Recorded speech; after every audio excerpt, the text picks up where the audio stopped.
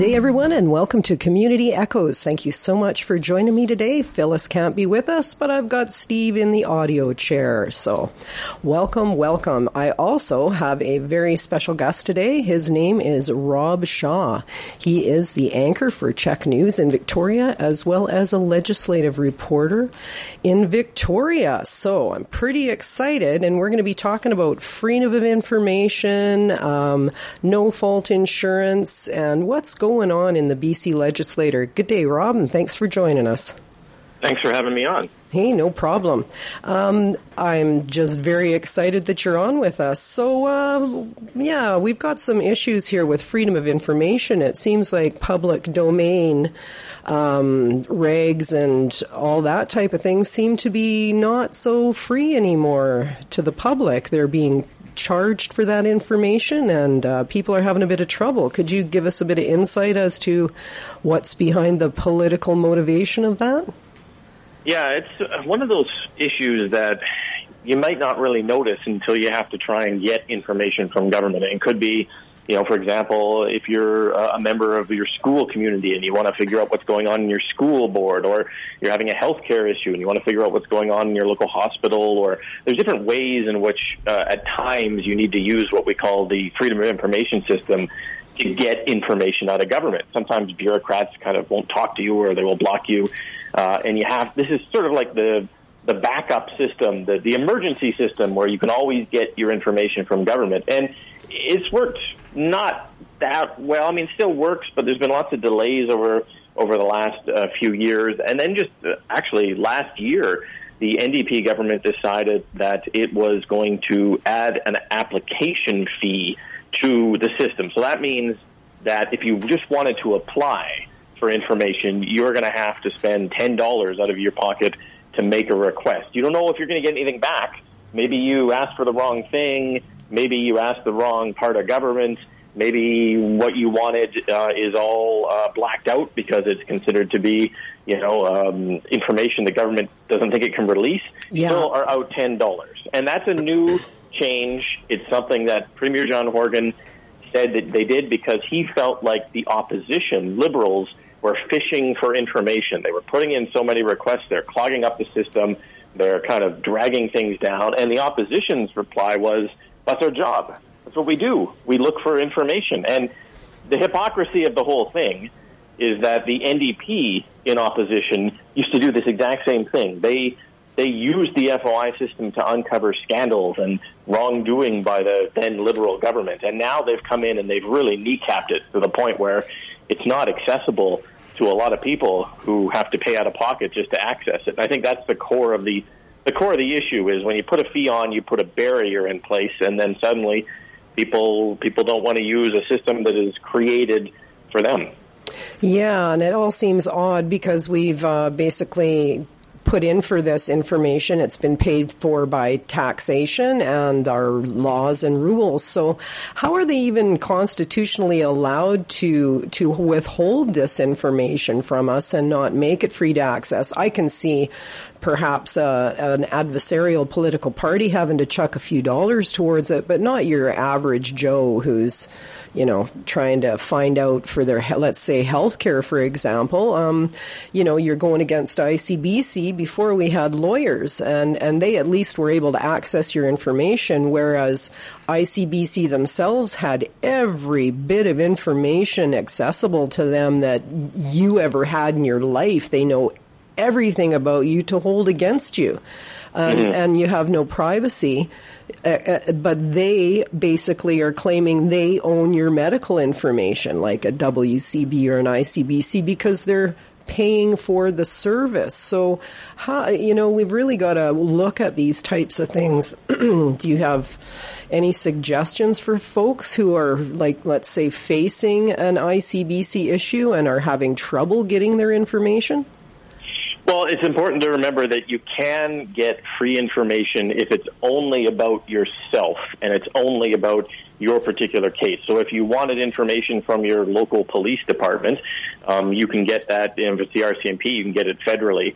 If you want your own health information, you can you can ask for your records under FOI and not get charged a fee.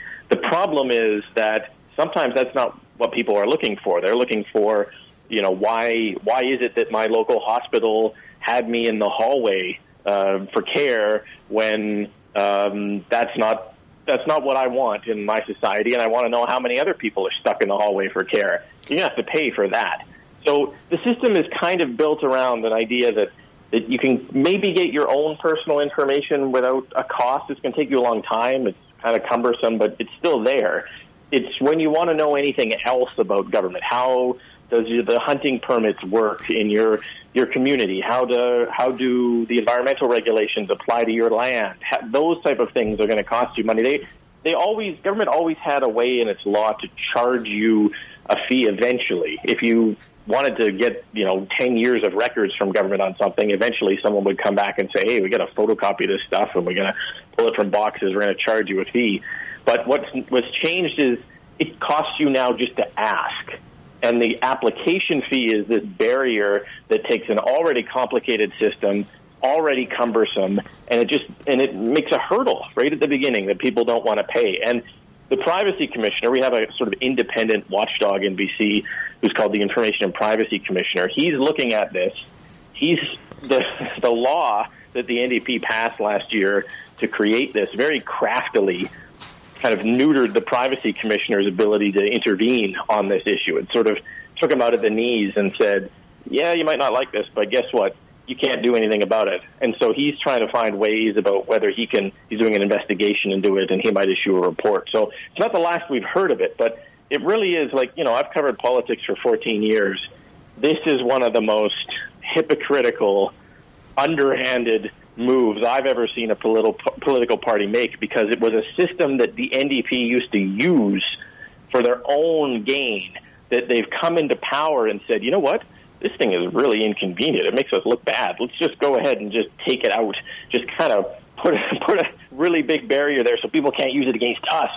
And that's essentially what they've done. And for the public, it's difficult because it's kind of arcane. It's most people haven't used freedom of information before. They don't really understand it. What's the big deal? But it's an underpinning of our democratic system. It's important, and one day you might need to use it. And suddenly you're going to be confronted with these fees that make it harder for you to get what you want out of your own government and your own records that you've paid for with your tax dollars. That's right. And I can attest to this because I am a 35-year survivor of the Workmen's Compensation Board, trying to communicate, get medical information, have people step up to that. So I see what's coming to the general population of the province, who is completely unwitting to this system at all, and they're going to be thrown into it with this cumbersome information blockage that they need to have for certain legal time precedences. There's only certain amounts of time where you are allowed to, and with no lawyers helping folks nowadays, how do you see this playing out for us with the no-fault ICBC scheme that's going to be going on? Well, the no-fault that's another complicated political issue. You can just look at the WCB. Sorry to interrupt, but sure. The WCB is the initial no-fault insurance. Mm-hmm. Yet you have an injury in the workplace, and they're making a decision as to whether your claim will be accepted or not. Now, mm-hmm. How is that no fault to begin with? So there's a false pretense initially as you go into this victimizing system, which apparently the Liberal government did around 2005 do a study that said there was studies done, perhaps even maybe it was the NDP showing it to the Liberals, that 75% of the homelessness in the province of British Columbia was due to WCB and ICBC incidences. And I know full well that this was a real report because I had hands on it. I read it, and it was here in the library at our Active Support Against Poverty here in town, yet nothing to do with that has ever been brought up. So no, I haven't heard that myself. I think, the access to timely information through WCB is certainly an issue I've heard my entire time in government, and this government in opposition was certainly critical of that. I'm not sure that they've necessarily improved it at all. They've done nothing. As a matter of fact, David Eby is, I believe, the personally responsible for phoning the RCMP on some citizens who went in to try to point this out to him. So there's so much hidden things going on, and we wonder why our medical system is in such peril, and this is part of the reason. They were aware at the time of this study that the whole social system was going to fall on the backs of the RCMP. They were fully made aware of that within this system, and that the doctors were not going to be able to how do you find a study like this? I know it was there. Do they have a library of these things somewhere in the province, or how does a person find these? I guess it would depend on who wrote it and where it might be. If it's a government study, it could be in the ministry somewhere. If it's a different study from somebody else, the government may or may not even have it. Yeah, I believe the Liberals were in power at the time, and it was the NDP that had researched this and come out with this study. So here they are, they've done all this work, and then they turn around and pull something like this on the citizenry with no one even realizing what's going to be happening, correct? Yeah, and I think one of the implications of the FOI changes that they've made is that it's opened a door for what we call public bodies to also charge more fees. And that is your local university or college, it's your local police board or your police department, it's your local health authority. There's a kind of ripple effect when government sets a bigger policy change like this that goes through what we call public bodies. And they all can now start charging this application fee. And so that it is more than just the government. You're right. There are other areas in which when you crack down on transparency, you create these kind of echo effects of it in other agencies. When it comes to ICBC and No Fault, we're sort of watching the reality of No Fault kind of hit right now, and it's taken a little bit of a while. But we're seeing cases of a cyclist who got a bill when he was in an accident, hit by a car a few months ago and broke his arm, and sort of ended up getting a bill for that. The government was kind of put on its heels a bit about and didn't make a lot of sense, and they had to intervene and try to change some of those policies. We've seen other sort of serious accidents where the victims of the accident don't feel like they received the financial compensation that they wanted. Or the medical treatment end of it is what's really the atrocious part. I mean, they send you off to the Ministry of Social Services. It's a big catch-all for anybody. And then the medical system doesn't give the therapies, the proper therapies. People get sent off onto medications and turned out on the street to the public and to their families.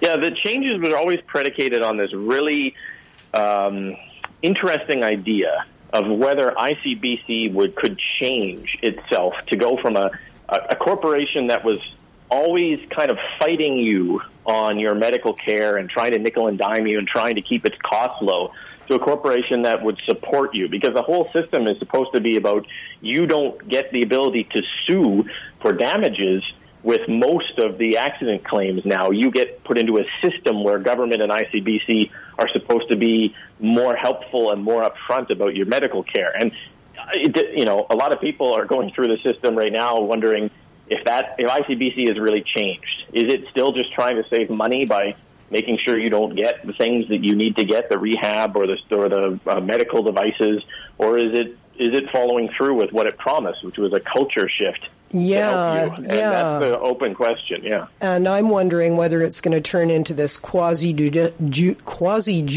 nightmare that the WCB is, because it's way abuses of power. I mean, you've got people who are not even doctors employed as medical advisors that are overturning decisions of doctors. Are we going to snowball into this type of a system where it's already backed up our medical system? I mean, sure, we've had COVID and everything, but the atrocities and the being behind within our hospitals and the staffing had in large portion to do with these malfunctions within the fault system of healthcare. It's turned into somewhere how all of a sudden it's a liability. You're not just an injured person. You are a liability to this insurance company. So they fight you every inch of the way. And in a constitutional manner, they have a legislative power. They aren't necessarily within common law, correct? Well, there is legislative changes that backed up what ICBC has done, and it has moved authority in a lot of cases from courts to what they call the Civil Resolution Tribunal. That's right, which is just like the WCB tribunal boards. So I'm thinking correctly that this is the avenue that they're traveling down, and people don't really understand what's going to be happening here. Yeah, there's lots of debate over that system, where some people will argue that the courts are so overwhelmed that it takes you months, if not years, to get simple matters through on damages under the old system, and that with civil resolution, you've got a different way to do it. Okay. It'll depend on how this all shakes out. We're just starting to see the beginnings of how this system that they've changed and ICBC applies to people. Do you see what I'm saying, though? How health has become a liability to the province rather than something that needs to be treated as something needing to be taken care of? Sure. Why are we even, if someone's hurt in an accident, they should just receive the medical care? Why is there a body of legalness even accepting or denying the fact that these people get medical treatment is where I'm coming from. It's like ridiculous. We are supposed to have a universal medical system, and they talk about it's going to be 2-tier, yet we already have that with WCB and ICBC, let alone our Sun Lives and our this, that, and the next thing. And thank goodness. Can you maybe talk a little bit about the new legislation that just came through to do with the Cambie decision? How that might affect us? The court decision that came through on the Cambie? Yeah. Yeah. Well, that's been a long-standing sort of challenge over what we consider to be our 2-tier healthcare system. Which I just explained isn't, correct? Yeah, that's right. And so the immediate impacts of that are sort of status quo for this government, because it's not something that I think there are cracks showing in the system that the government has to address, and some of them on private health care include the use of that TELUS virtual doctor. Oh yeah, system. I saw that, and I just went, oh my God, what is going on in these people's heads? Right, where you have to pay a certain amount of money to access this app that lets you get better access to medical practitioners virtually. Oh yeah, and whether or not that is something that we consider to be part of a 2-tier healthcare system. And then there's also we're seeing doctors who are now charging or trying to charge fees per month for residents to what they bill as improving their service. And if you don't pay these fees, you don't end up on the right list that will get you all of the services from your doctor's clinic. That's so right. That's also under investigation. And there's a couple it's just a nightmare. It is a nightmare. Yeah, and it's getting worse. Certainly in an area government's working. The government's got hit pretty hard on it in the fallout of the healthcare crisis we're in right now, and so it's top of mind. People are talking about it for sure. Absolutely. Speaking of talking about it, Rob, are you going to really cut me off at 20 minutes for today? Are you that busy a guy that you can't hang for another 20, or what do you say? I have another meeting. I'm sorry. But that's okay. I just hope that you're willing and interested in coming back on the show and talking some more about these topics. Sure. So wonderful. Yeah, of course. Thank you for having me on. Oh, hey, you're very welcome, and thank you so much for coming on. This has been Rob Shaw. He is the legislative reporter and anchor for Check TV News in Victoria. Thanks, Rob. Take care. You too. We're going to go for a break now. Be back shortly. We were 4 guys that I met Paul and said, do you want to join my band? And then George joined. And then Ringo John, we were just a band who made it very, very big, that's all. Join me Thursdays at 9 o'clock for Everything Beatles here on Apple Scruffs. Apple Scruffs, Apple Scruffs. Thursday nights at 9 here on 93.1 CFIS FM. The 30th Annual Antiques and Collectibles Fair is back this fall.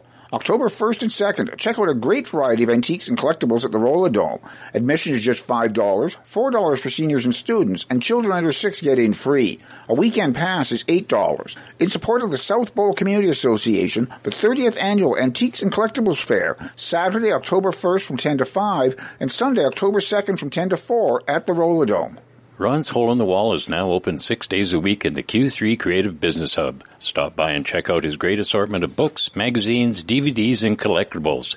Tuesday through Friday between 10 and 2. Ron's Hole in the Wall is also open during the Q3 Community Market, Saturday from 8:30 to 2. Drop in regularly as always something different in store. Ron's Hole in the Wall, now open Tuesday through Saturday in the Q3 Creative Business Hub, downtown at the corner of Quebec and 3rd. Forecast from Environment Canada, becoming cloudy this afternoon with wind from the northwest at 20 km and a 40% chance of showers, a high of 24 with a high UV index. Tonight cloudy, a 70% chance of showers early this evening with the risk of a thunderstorm, a low of 11. And Tuesday cloudy with a 30% chance of showers in the morning, then a mix of sun and cloud, a high of 23 with a high UV index.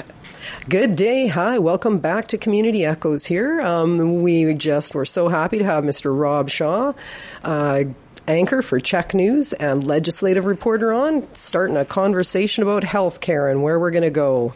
I hope that you all get a chance to kind of chip in to us either by email at cfisfm.ca or give a call, leave a message, do something like that for us. We'd like to get the community talking about their experiences, good, bad, or indifferent to what's going on. And, we've got a lot of garbage going on with accessibility to our information. And I have Herb Martin here, who's with Stop the Spray, as well as a couple of other environmental-oriented organizations in town, and very well spoken. And he has had problems with freedom of information as well. You guys took a long time, hey Herb, to get the information you had, and now it's become maybe inaccessible again? Well, the government used to list how many hectares they spray every year. Mm-hmm. So this is kind of important information. This is actually tax-funded, or taxpayers-funded activity, which a lot of people don't know that forestry companies basically deduct the cost of spraying from stumpage. So it's foregone revenue to the government. So in effect, the taxpayer is paying for it, and there's all sorts of problems with sprayed cut blocks, and you're looking at decreased wildlife in these areas. You're looking at higher fire risks. You're looking at over long term, monoculture plantations that have a smaller chance of success. So this is public should be concerned. There's also recently information coming out that once they spray these areas with glyphosate, the glyphosate actually persists in some of the berries and other vegetation that isn't killed directly. I would think it sinks into the ground, and I imagine it would kill the fungus and the myo. Oh yeah, the myoseed. Yeah, there's all sorts of effects it has. But one thing that groundwater really it's definitely can have effect on that as well. But so for people picking berries in areas that have been sprayed before, blueberries can the glyphosate can show up in these blueberries for years afterwards. If you're hunting moose, the aspen that's not killed by the glyphosate will actually sequester the glyphosate within the plant itself. I have an interesting factoid about that when you mentioned the moose. Yeah. Friends of mine years ago, their son had cancer, a form of a brain cancer, and at the cancer agency at that time, one of the questions that they were asking people was, do you eat wild game? And that was a really interesting fact to me, because when I was talking about glyphosate, my friend said, well, this is what they'd ask these people at the time of their child having cancer. And I thought that was rather interesting that it may have been that far back, because this was 20 years ago, 15, 20 years ago. Well, I think what they're finding with animals and people too, that if you ingest glyphosate, it does have effects on your gut biota, and that has all sorts of long standing health effects. So it's there's a lot they don't know about. That's because there's been no studies done on it. There's been no funding towards doing this. So in fact, here once again, our government has taken it upon themselves to spray poison. And we have to not say anything but poison. This stuff is indefensible as far as I'm concerned. Yeah. It's been banned in either 28 or, from what I understand, could be 33 countries now. Yeah, no, it's interesting. I mean, even Quebec, I believe in 2001, decided that it didn't need to spray herbicide anymore in the forests. So, there's a Canadian an example. But in Sweden, for instance, they start the use of all herbicides in their forests in 1982. Holy man, really? Yeah. 82? Yeah, I believe that's right around when we started spraying. Jeez almighty, what is with us? I don't even understand it, the mess that our governments have us in. Yeah. I am just so excited about this new lady that's come on board with the NDP. I can barely control myself. I actually got up and kind of ran around my house and went, oh my God, seriously? Maybe a competition to EB? Oh, thank goodness. You know what I'm saying? It's competition's always healthy. Conversation. What we're talking about here is conversation, and they seem to be cutting us off from every conversation. Mm-hmm. So hopefully this will bring people out to be a bit more forthright. Australia as well has been finding that the glyphosate, their weeds, their rye weed of some kind, is becoming resistant to it. So if they're using it enough, then there's actually a resistance that comes up to this stuff of the pestilent plants. Well, that's a really interesting point, because glyphosate by itself isn't all that effective.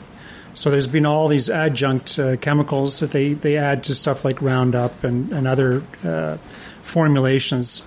And the basic point being is that the so-called scientific studies have never actually studied the final formulation. They've only studied the so-called active ingredient, which is glyphosate. Right. So you're meaning like the Roundup and stuff, the combination of there's all sorts of things they add to the glyphosate to make it more potent, and that has never been studied. So. So they were making all those claims all that time, those foresters in BC that said, oh, this doesn't do anything, and they really had no idea and no comprehensive study on what they were putting on our forest. No one really did, because it was never, they never studied the actual chemicals that they were using. They were just studying the so-called active ingredient. Right. But, I mean, the other ingredients they add to this stuff makes it more potent, more lethal. Mm-hmm. And, we should be studying all of that. Yeah. So, for instance, some of the studies that have happened around Prince George, they've tagged moose, and they found, they know that the moose have in sprayed areas have suffered roughly a 2/3 decline in the last 20, 30 years. And one thing they found was that a lot of the moose they were finding, the tagged with GPS colors, had actually died of starvation. And the strange thing was that their bellies were full of aspen. Right. My God. That had been sprayed. So the working theory, and which really no one's really looked at too scientifically, is that the glyphosate it acts like an antibiotic. It kills the gut biota. Oh. And so, the moose have no ability to digest the aspen when they eat it. It's Exactly. literally they've got no digestive fluids Yeah, so left. they're- And in Ontario, they have a horrible thing happening with their deer and all of their what do you call it, ungulates? Is that right? The hoofed animals. They're having horrible times with them dying, and nobody can seem to put a finger on it. They think it's some. Well, there you go, right? Yeah. And it's just nobody's doing the job to look at it. It's pretty crazy. Yeah, and it's sad. So the government, they should be publishing this information. It should be free. It should be public knowledge, and they should actually post it. I mean, if the public in general is paying for it, and they should know where is this happening, how much of it is happening. Yeah, because you're walking your dog and riding your horse and out hunting and rolling around on the grass and having picnics in areas that, you're not privy to knowing this. And what signs they do have that I remember are just these little tiny round ones that you need to be aware of. The city, in fact, has done it over by my place, by Paddle Wheel Park. There's a big field in there. And I remember them having that. And I think to myself, there's like 30 people a day walking their dogs through that. And they, the bears climbing the trees, they're absorbing this through their paws, through their skin. We all take in everything in that context too, right? Yeah. So, it's just ridiculous. Yeah, but so that's one hat that I wear. The other hat is right now with Ginters, Saving the Ginters. Mm-hmm. And just to let everyone know, there's going to be a meeting tonight outside of City Hall at 5:45. Basically, trying to get City Council's attention. There's a community plan. It's been in effect for I think over 10 years. And it still calls for the extension of Foothills all the way through from where it ends on 18th now, all the way through to Ferry Avenue. And so that'd be 4 lanes right through the heart of the Ginters Park. And they also calls for the extension of Massey all the way up that escarpment up to Tyner. So you're looking at a huge expense here.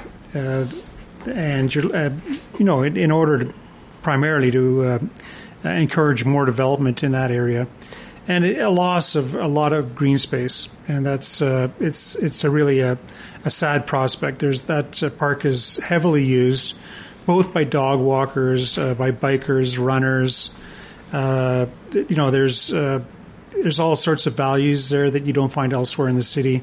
It's easy access for a lot of people. There's bus access right to it.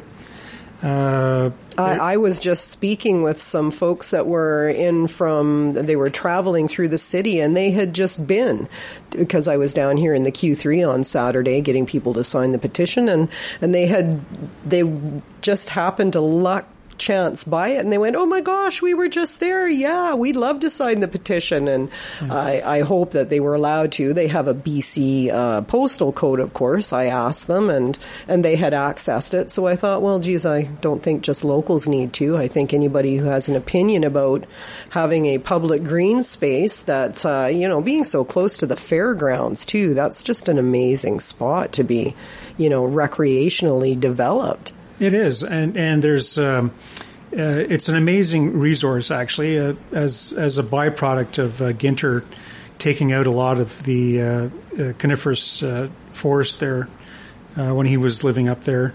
It's come back as deciduous, which is kind of rare to have that much deciduous forest in around Prince George, and. The amazing thing about deciduous forests is that it's a great habitat for all sorts of animals and birds. Absolutely. So if you go in there in the spring, early morning, it's just the bird song is amazing. Yes. And you've also got in the fall, if you want to go and berry pick, there's all sorts of berry bushes along there, which again, good for the birds and good for people too. There's a lot of people that go in there and berry pick.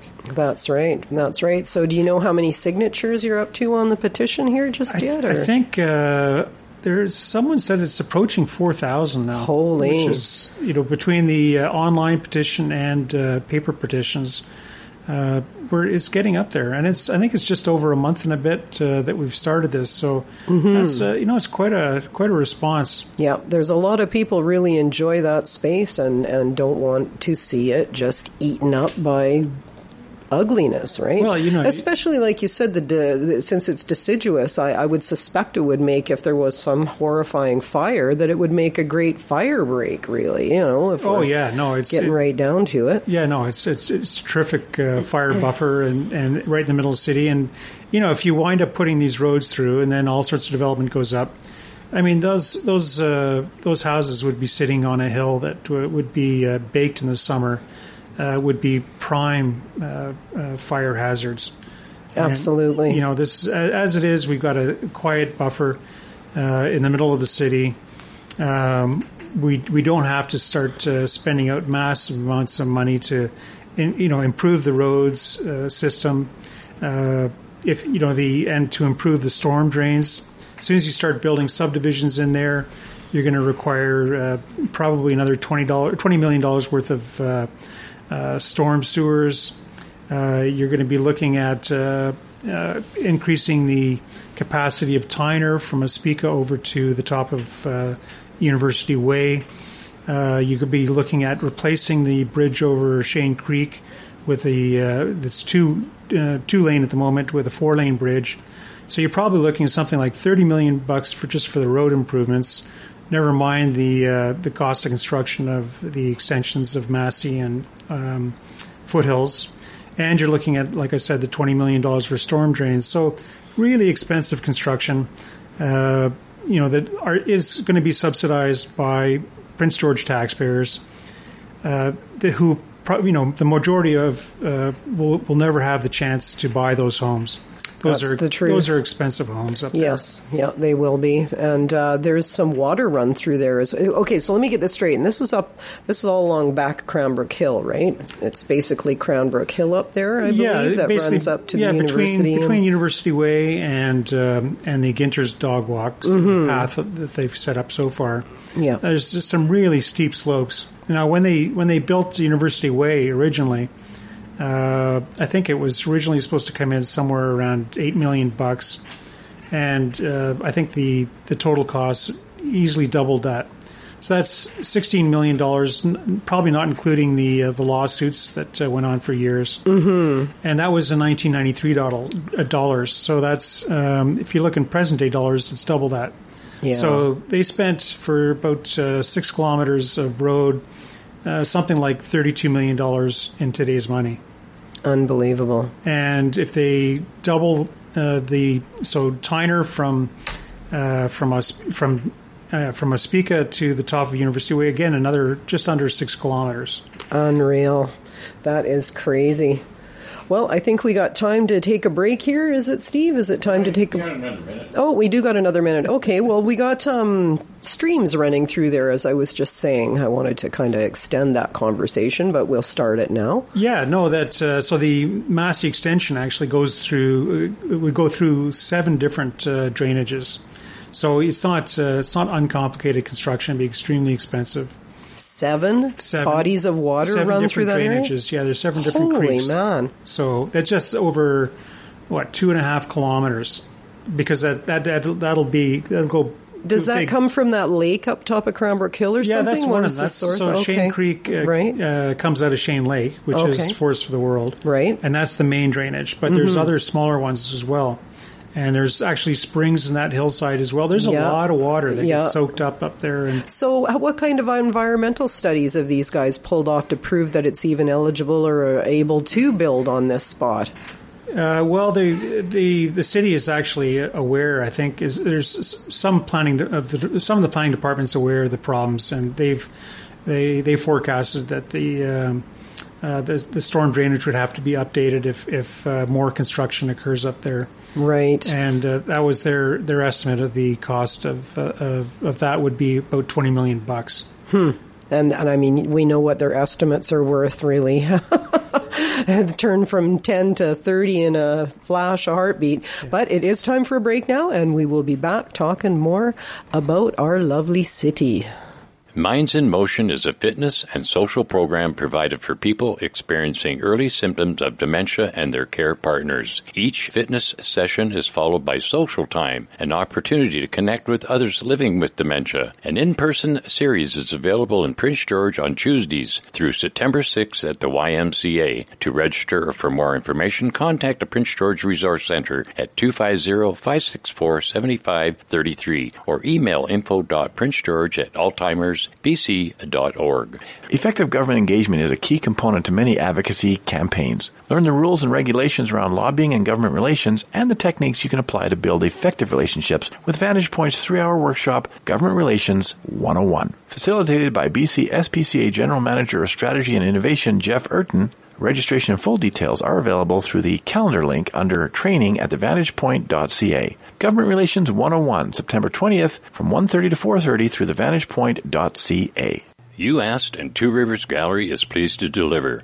Creative Space Sundays will be back every week starting September 11th. From pipe cleaner sculptures to styrofoam prints, be sure to drop in every Sunday for an artful afternoon and let your creativity soar with a new activity each week. Free for members with no registration necessary.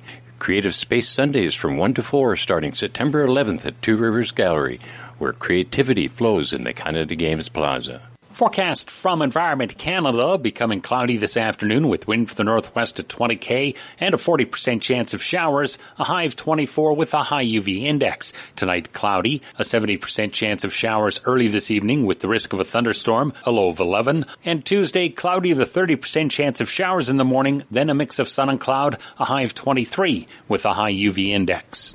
Hey, we're back with Community Echoes here at CFIS-FM. So we've been having great conversations today. I've got Herb Martin here, and he is a man of many hats about town. And one of them is to do with the meeting tonight at City Council. Can you tell us a little more about that? Yeah, so what we're going to do is just have a little bit of a rally outside City Hall at 5:45. And just to show the councillors that, the public's concerned that we'd like this OCP changed. And all they have to do, basically the right-of-ways are already owned by the city. There's nothing they have to do except to basically legislate that Ginters is a park and take those plans off the drawing board. And basically limit their liability too. For there's all sorts of liability that is created when you sort of set up a plan. Developers start counting on it, and if land is sold, they can come back to the city and say, "Look, we bought this land on the basis that there was a road going through," and so. This is something I think the vast majority of Prince George residents want that park to stay there that way. Let's get the council motivated by a public show of support that we've got to take these lands, these roads out of the long range plan, and it's interesting because in the council later on tonight. They're going to be voting on a change of the OCP at the intersection of Spica and Tyner. A developer wants to take land out of the green, out of the park basically, and out of agroforestry zoning and put it into residential, into residential zoning. So, and once again, this is on top of a hill of a big slope. Yeah. And, yeah. Okay. So the council's, ready to vote on that, to change the plans for a developer. But as far as the public goes, who, is quite, I think, happy for the most part, using Ginters as a recreational area and not having to pay for more roads and upgrading sewer systems and doubling road access. Where's the council resolution there? Yeah, and especially when we have other areas that could be developed, like the Hart Highway or, other places in College Heights, that section alongside of the highway there that seems to be forested, that's closer to the main highway right at, whatever that road is that runs up to I guess it's University Way, correct? Is that what crosses, they call that? Is that Tyner Boulevard that runs all the way to the university? Is that how that goes? Tyner. Okay, then like at Tyner and the highway, basically, there's a large area that would be more accessible and not on the side of a hill, for crying out loud. Exactly. As well as out east. If you'd go up to Eastway Esso there, to the traffic circle, and you go and you drive to that south section, there's beautiful cleared lands that seem to be curbed, roads built in there, easily put sewer and access. I have beautiful subdivisions all in there, and drive that all into residential tax. Well, if you want to change something, stop changing the agricultural land and the parks land and change that. If it's light industrial or whatever it is up there, there's a huge area. Yeah. We talked about this before. I took it upon myself to drive up there and look around, and I went, oh my God, there's just so much there to be done. Yeah. The various levels of government, federal, provincial, and municipal, have sunk over $30 million into developing that Boundary Road area. Really? So, yeah. And they're just letting it sit there, and they're waiting for some kind of industrialization to happen, and right next to an agricultural land, as well as the airport. Yeah. Basically, you're looking at over $30 million spent. That's more than a decade ago, and very little development as a result so far. Someone had mentioned a fellow had planted hay in there, but then everybody just romped their 4x4s through it. I went up there and I thought, oh my gosh, there's little roads that walk out. I walked up with my dogs, and there's little ponds with bulrushes, and there's frogs hopping around all over, and all kinds of beautiful ornamental grasses. It's just all wide open field. I highly suggest for people to drive out there, and just for a nice Sunday drive or whatever, and take that Boundary Road, because I'm sure there's a good portion of the population doesn't even know that's there. Yeah. No, the public's already invested in that area. That's a more logical place to put. If you want more housing, and I understand that there's some studies saying that Prince George needs another 10,000 homes in the next decade. Mm-hmm. Well, rather than a couple hundred here or there on top of University Way, let's look at a different area. Make some common sense and not have halfway up a hill. That's ridiculous. You could look at other areas to see the landslides and all the stuff that's happening. And do we really trust them to do the studies initially to prove that these are viable places to be putting houses? Sure, up by the airport there in Boundary Road, there might be a bit of airport noise, but people in every city everywhere deal with airport noise. There's quite a large population of places that live out there already quite happily and aren't bothered by it. Yeah, no, there's a lot of people live out in Pineview that love it. And, really, Prince George Airport's not one of the busiest airports in the world by any stretch of the No, they are an international, but it's not that it didn't happen the way they thought it would, right? No. For some reason they developed that up there thinking maybe that there was going to be all kinds of warehousing or something. International air traffic was the idea, that they were going to steal away Anchorage's freight, and it was just never going to happen. Yeah. It was just pie in the sky. And it would be an evolution if that was to happen anyways, and I think the city would be better suited to be getting some residential tax money out of that than having it sit there empty. For sure. Yeah, it seems logical to me. Yeah.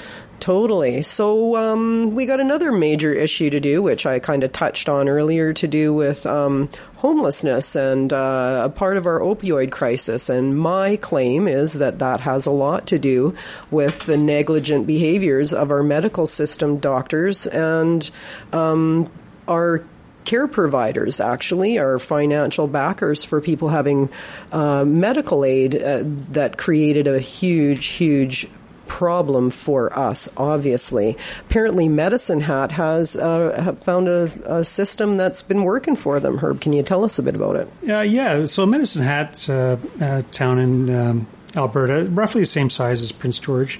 They've got 63,000 people. We've got a bit more.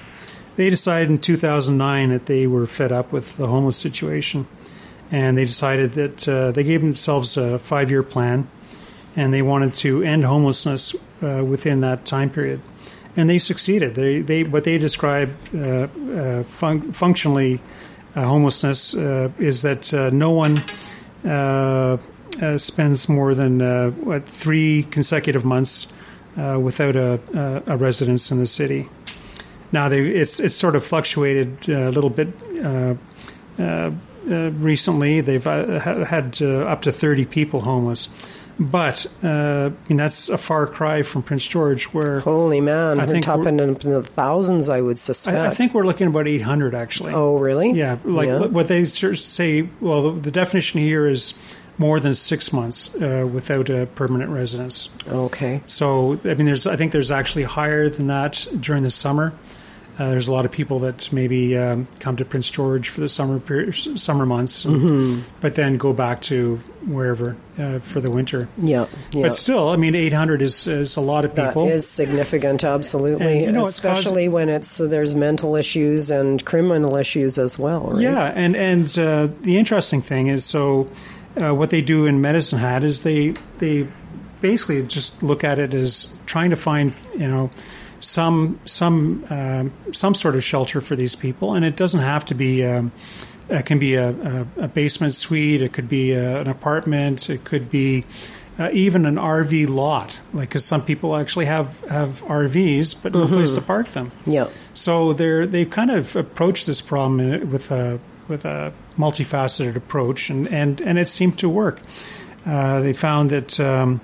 Like I said, the homeless was essentially eliminated. Shelter use has dropped by 64%. What are some of the other numbers here? Since 2009, 1,700 people who are homeless in Medicine Hat, including 424 children, were put into housing. And they found that they're actually saving money doing this. They say it costs anywhere from $12,000 to $34,000 on the very high end to provide housing for people.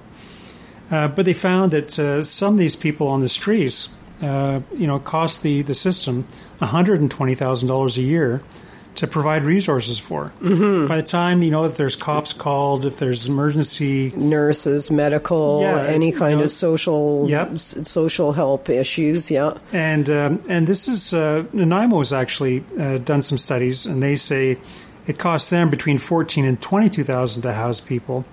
And they find that people on the street cost an average of $53,000 to support. Right. Which is astounding because we're not actually doing much for them at all. We're not doing anything for them except putting bylaw services up to create more problems for them. Well, yeah, but you're hiring all these bylaw services, and every time there's an incident, the cops are called or someone has to be driven to the hospital for emergency care. That's right. That rings up the bell. Victimization really all over the place, right? Yeah. Yeah, and that's really, a person needs to think about that. So these communities are spending $12,000 to $34,000 per person to house the people, and yet our city's solution is to tear out our green spaces and build,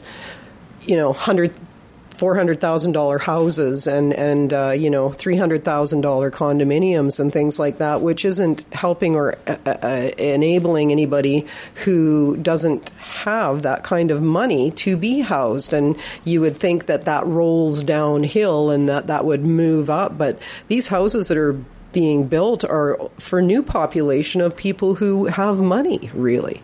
Well, yeah, there is no real solution happening by them developing the way that they are developing now. No, and everyone, it's always presented as progress, but it's not progress because, the average Prince George taxpayer is never going to be able to afford those houses up on the hill, and they're going to wind up paying for the infrastructure that's needed for them. Because it's really expensive to build in those areas. Absolutely. So, it's not progress at all. It's moving backwards. The average taxpayer... To facilitate a couple of rich property owners who, in fact, they have a right to invest, but there is no commitment to any type of city plan. And it's not like they have a right to be They invested, they have good land. That doesn't mean that they're going to lose money or should be able to sue the city over it. Right? Well, look, there's all sorts of developers that want to make money doing this, right? But I mean, we have to start looking at, when people tell us that development is needed, okay, what kind of development and how much it's going to cost? There's other places, other towns and cities where developers are required to cover the cost of roads and sewers. Why is the Prince George taxpayer paying for this?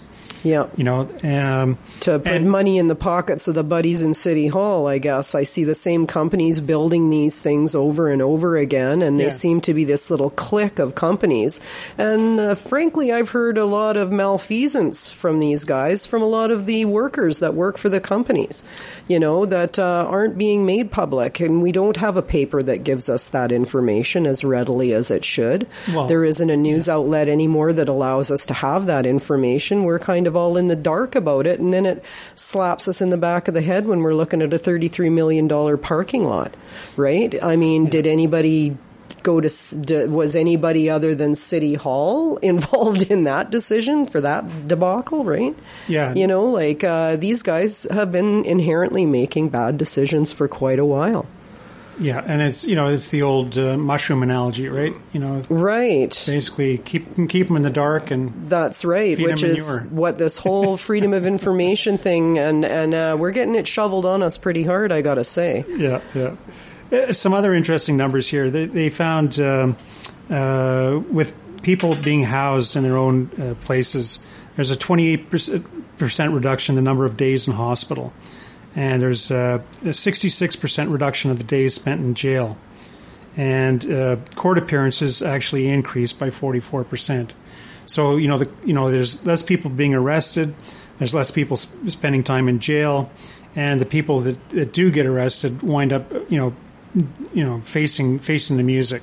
Rather than just getting rolled over into a system that's so overwhelmed from other things that have been taken care of due to having housing. So, maybe it's time for this, for people in the city to say, look, we have to take care of the problems that we have instead of just relying on, more and fancy new developments to supposedly increase tax revenue. And we have to look at the fact that the way the government's doing this, so it is written, so it is done, is not the way to be doing things. We've got to actually involve stakeholders rather than just a bunch of guys in suits making decisions for whatever fits their needs as policymakers. There, people on the ground in the front lines of these things need to be the ones in there making the decisions. And the way they're locking up our freedom of information and a lot of other ways for us to educate ourselves about these things are being cuckolded, basically. Yeah, no, there's a civic election coming up in a few months, and Eric Ellen on the show this morning said, he quoted some statistics, only less than 1 in 4 Prince George residents actually get out and vote in the civic elections. Well, why? I mean, there's like I said, I'm so excited about this lady coming on to the NDP. I cannot pronounce her name, so that's why I'm not saying it. I have a really bad problem with pronouncing some names, so I'll just not embarrass myself.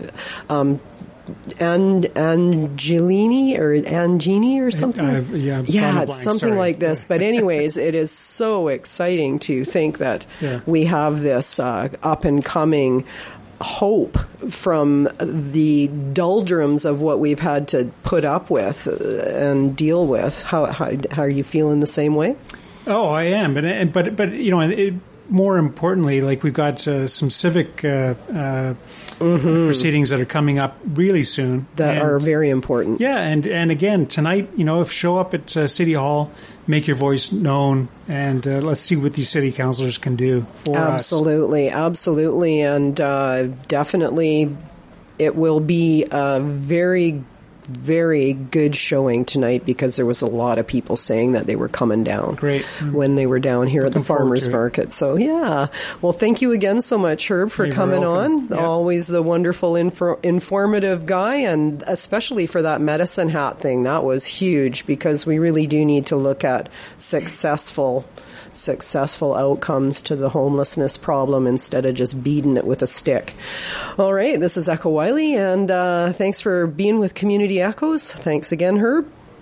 Right on. Bye for now, Steve, and bye to all you guys out there. This is 93.1 CFIS FM in Prince George, proudly supported by community groups like the BC Old Time Fiddlers.